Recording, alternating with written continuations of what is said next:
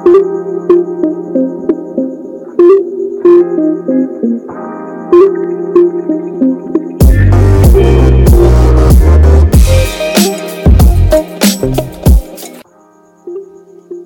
am back here to connect you to sports stories like a conductor, giving you all the news in the sports sector like a distributor. So you're free to call me the director because I serve you with both hot and cold news like that gotten from an oven and the refrigerator.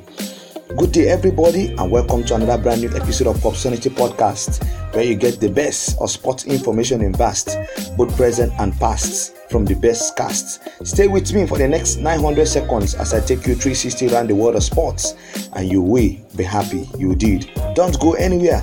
I will be right back in a jiffy.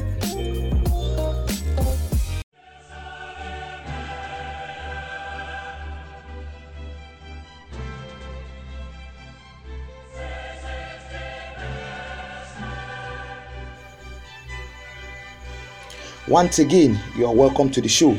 I am super excited to be back here to talk about the UEFA Champions League first leg quarter-final game between FC Porto and Chelsea. Chelsea will travel to the Estadio Rui Sanchez-Pizjuan Stadium on Wednesday to face FC Porto for the first leg quarter-final of the UEFA Champions League by 8 p.m. Chelsea come into this game on the back of a 5-2 defeat in the hands of West Bromwich Albion on Saturday at Stamford Bridge in the English Premier League. Mathis Pereira scored twice in the first half.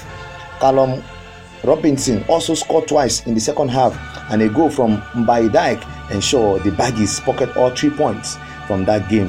Christian Pulisic and Mason Mount netted the consolation goals for Chelsea, who had Thiago Silva sent off in the 29 minutes of the first half. This defeat ended Chelsea's unbeaten run under Thomas Tuchel. FC Porto, on the other hand, beat Santa Clara 2-1 in the Premier Liga. Second half goals from Sergio Oliveira and Tomic Martinez ensure victory for Porto. Brazilian forward Carlos scored the consolation goal for Santa Clara. Chelsea occupied the 5th position on the Premier League table with 51 points from 30 games. They have won 14 games, drew 9 and lost 7, scored 46 goals and conceded 30. FC Porto, on the other hand, occupied the 2nd position on the Primeira Liga table with 57 points from 25 games. They have won 17 games, drew 6 and lost 2, scored 53 goals and conceded 24. FC Porto will be without Mendy Terami and Sergio Oliveira, who are both suspended for this game. They will also be without goalkeeper Mohamed Mbaye, while there are doubts over the availability of defender Ivan Marcano. Meanwhile, Chelsea will be missing the services of French midfielder N'Golo Kante, who is nursing injury. There are also doubts over the availability of winger Christian Pulisic and striker Tammy Abraham. The both teams have met 8 times. Chelsea hold the clear advantage. They have won 5 games, lost 2 and drew 1. At this juncture, I'm being joined by Okiche Joseph, a sport analyst based in Lagos, Nigeria, with Legbete TV Radio. Okiche, Chelsea will be missing the services of N'Golo Kante in this game due to injury. Now, you know, N'Golo Kante has been phenomenal since he joined Chelsea from Leicester City. He has been he's the heart of the midfield for Chelsea. Now, will his presence affect the team's performance on Wednesday? Thank you, Bate, for having me on your show again. Well, I'm so happy to be here. So I'm talking about whether N'Golo Kante's absence will affect Chelsea. With the authorities, N'Golo Kante is a world-class player, and any team that doesn't play with one of their world-class players, definitely, they'll definitely miss that player. So Chelsea will not be any different. Definitely, they will miss N'Golo Kante, but his absence was based on the injury he got while on international duty. But just on Tuesday during the pre-match press conference, Thomas Tuchel has come out to say that Kante will travel with the team to Sevilla, that he will sit on the bench. So for him to be on the bench means that he might have a role to play in the game. Yes, he may not start, but in the course of the game, he might come out. He might come in and help the team out in one or two situations. So definitely, even if he doesn't start the game, his absence, will still be felt, because he's the only true ball winner Chelsea have, and for me, the best defensive midfielder in the world at the moment. The way he snaps and tackles, the way he disposes of oppositions, and people have also forgotten that he has improved his passing ability, and also the way he controls the ball, and the way he carries the ball forward as well. These are the areas of his game that he has improved massively. If you watch this N'Golo Kante and N'Golo Kante of Leicester that won the league in 2016, and also N'Golo Kante of Chelsea that won the league in 2017 under Antonio Conte, you see this is an improved version of N'Golo Kante.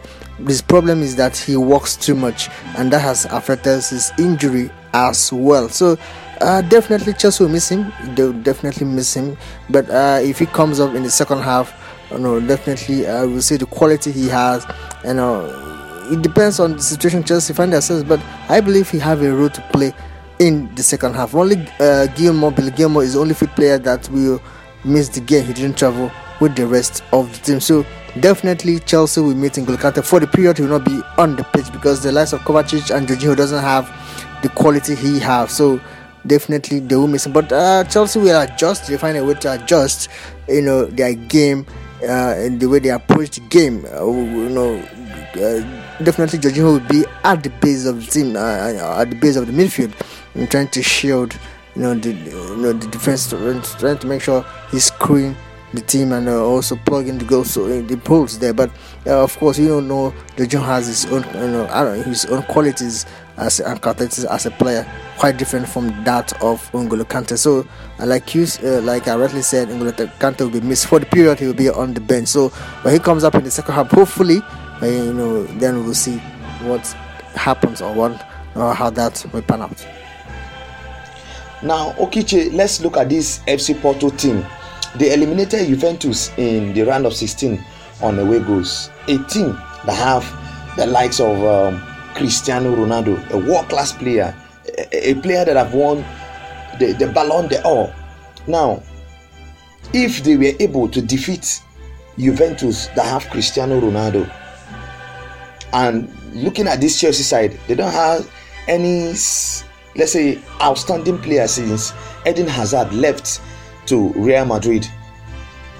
Can they eliminate Chelsea like they did to Juventus?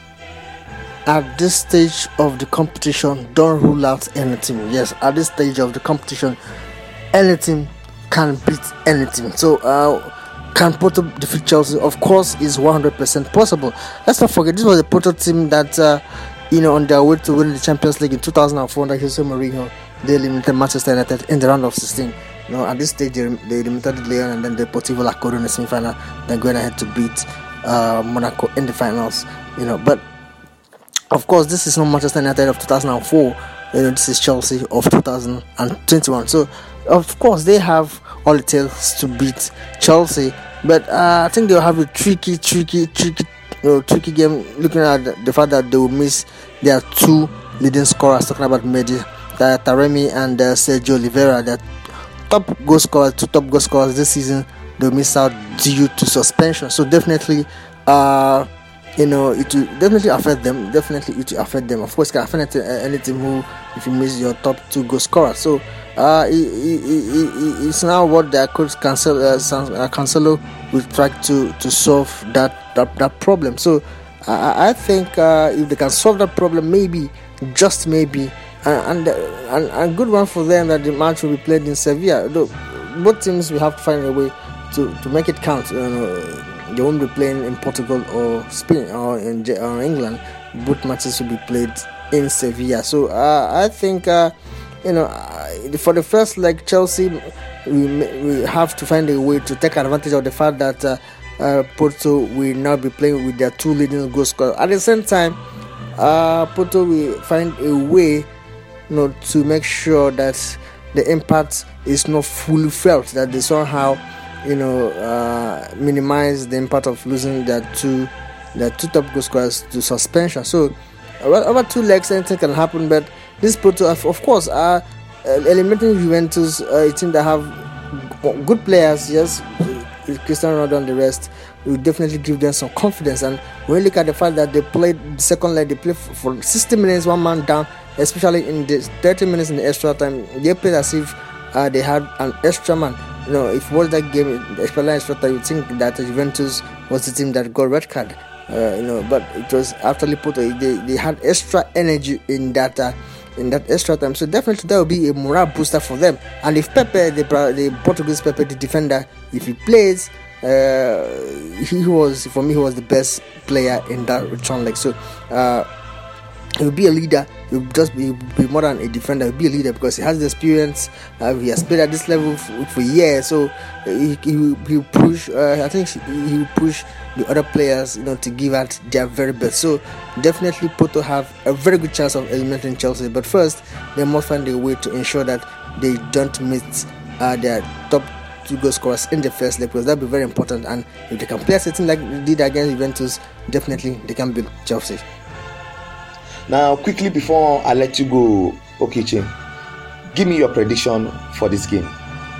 What will the scoreline be like at the end of 90 minutes? But my prediction for the game, well, the tough one. I expect Chelsea to win this one, but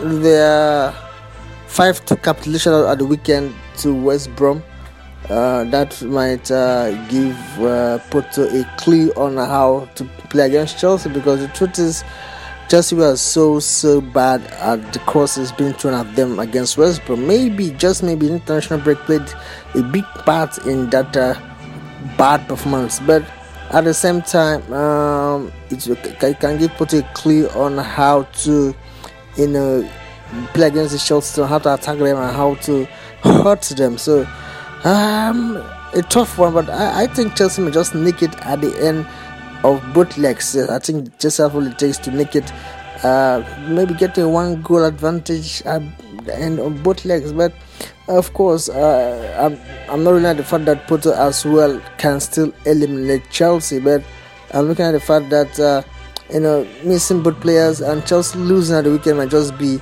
a blessing in disguise for them. So Thomas Tuchel is the kind of coach that the way he will handle them in training after that defeat, those players will regret ever losing by such margin. So well, for me, Chelsea will nick it at the end of both legs. Now let's look at the results of the games played in the quarter-final first leg games in the UEFA Champions League on Tuesday. Manchester City beat Borussia Dortmund 2-1. Goals scored by Kevin De Bruyne and Phil Foden in the 19th and 90th minutes, respectively. Marco Reus scored the consolation goal for the black and yellow in the 84th minute. In the other game, Real Madrid beat Liverpool 3-1. Goal scores by Vinicius Junior in the 27th and the 65th minutes, while Marcos Asensio scored in the 36th minutes. Mohamed Salah scored the consolation goal for the Red in the 51 minutes. So that's how the games that was played on Tuesday ended. Manchester City 2, Borussia Dortmund 1, Real Madrid 3, Liverpool 1. On this note, we'll call it a wrap on today's episode of Copsanity Podcasts. I'm so happy you're listening to the end. Remember, whatever your mouth confess, that's what you possess. If you want to achieve success, always say positive things to yourself, even in distress. Also, know that to get access to success, always trust the process. You can follow me on all social media platforms. On Facebook, Bate Barina Yalo. On Twitter and Instagram at PopSonity. On WhatsApp, you can send me a message via 0806 7790 473. Till I come your way next time. Stay out of trouble. Bye-bye.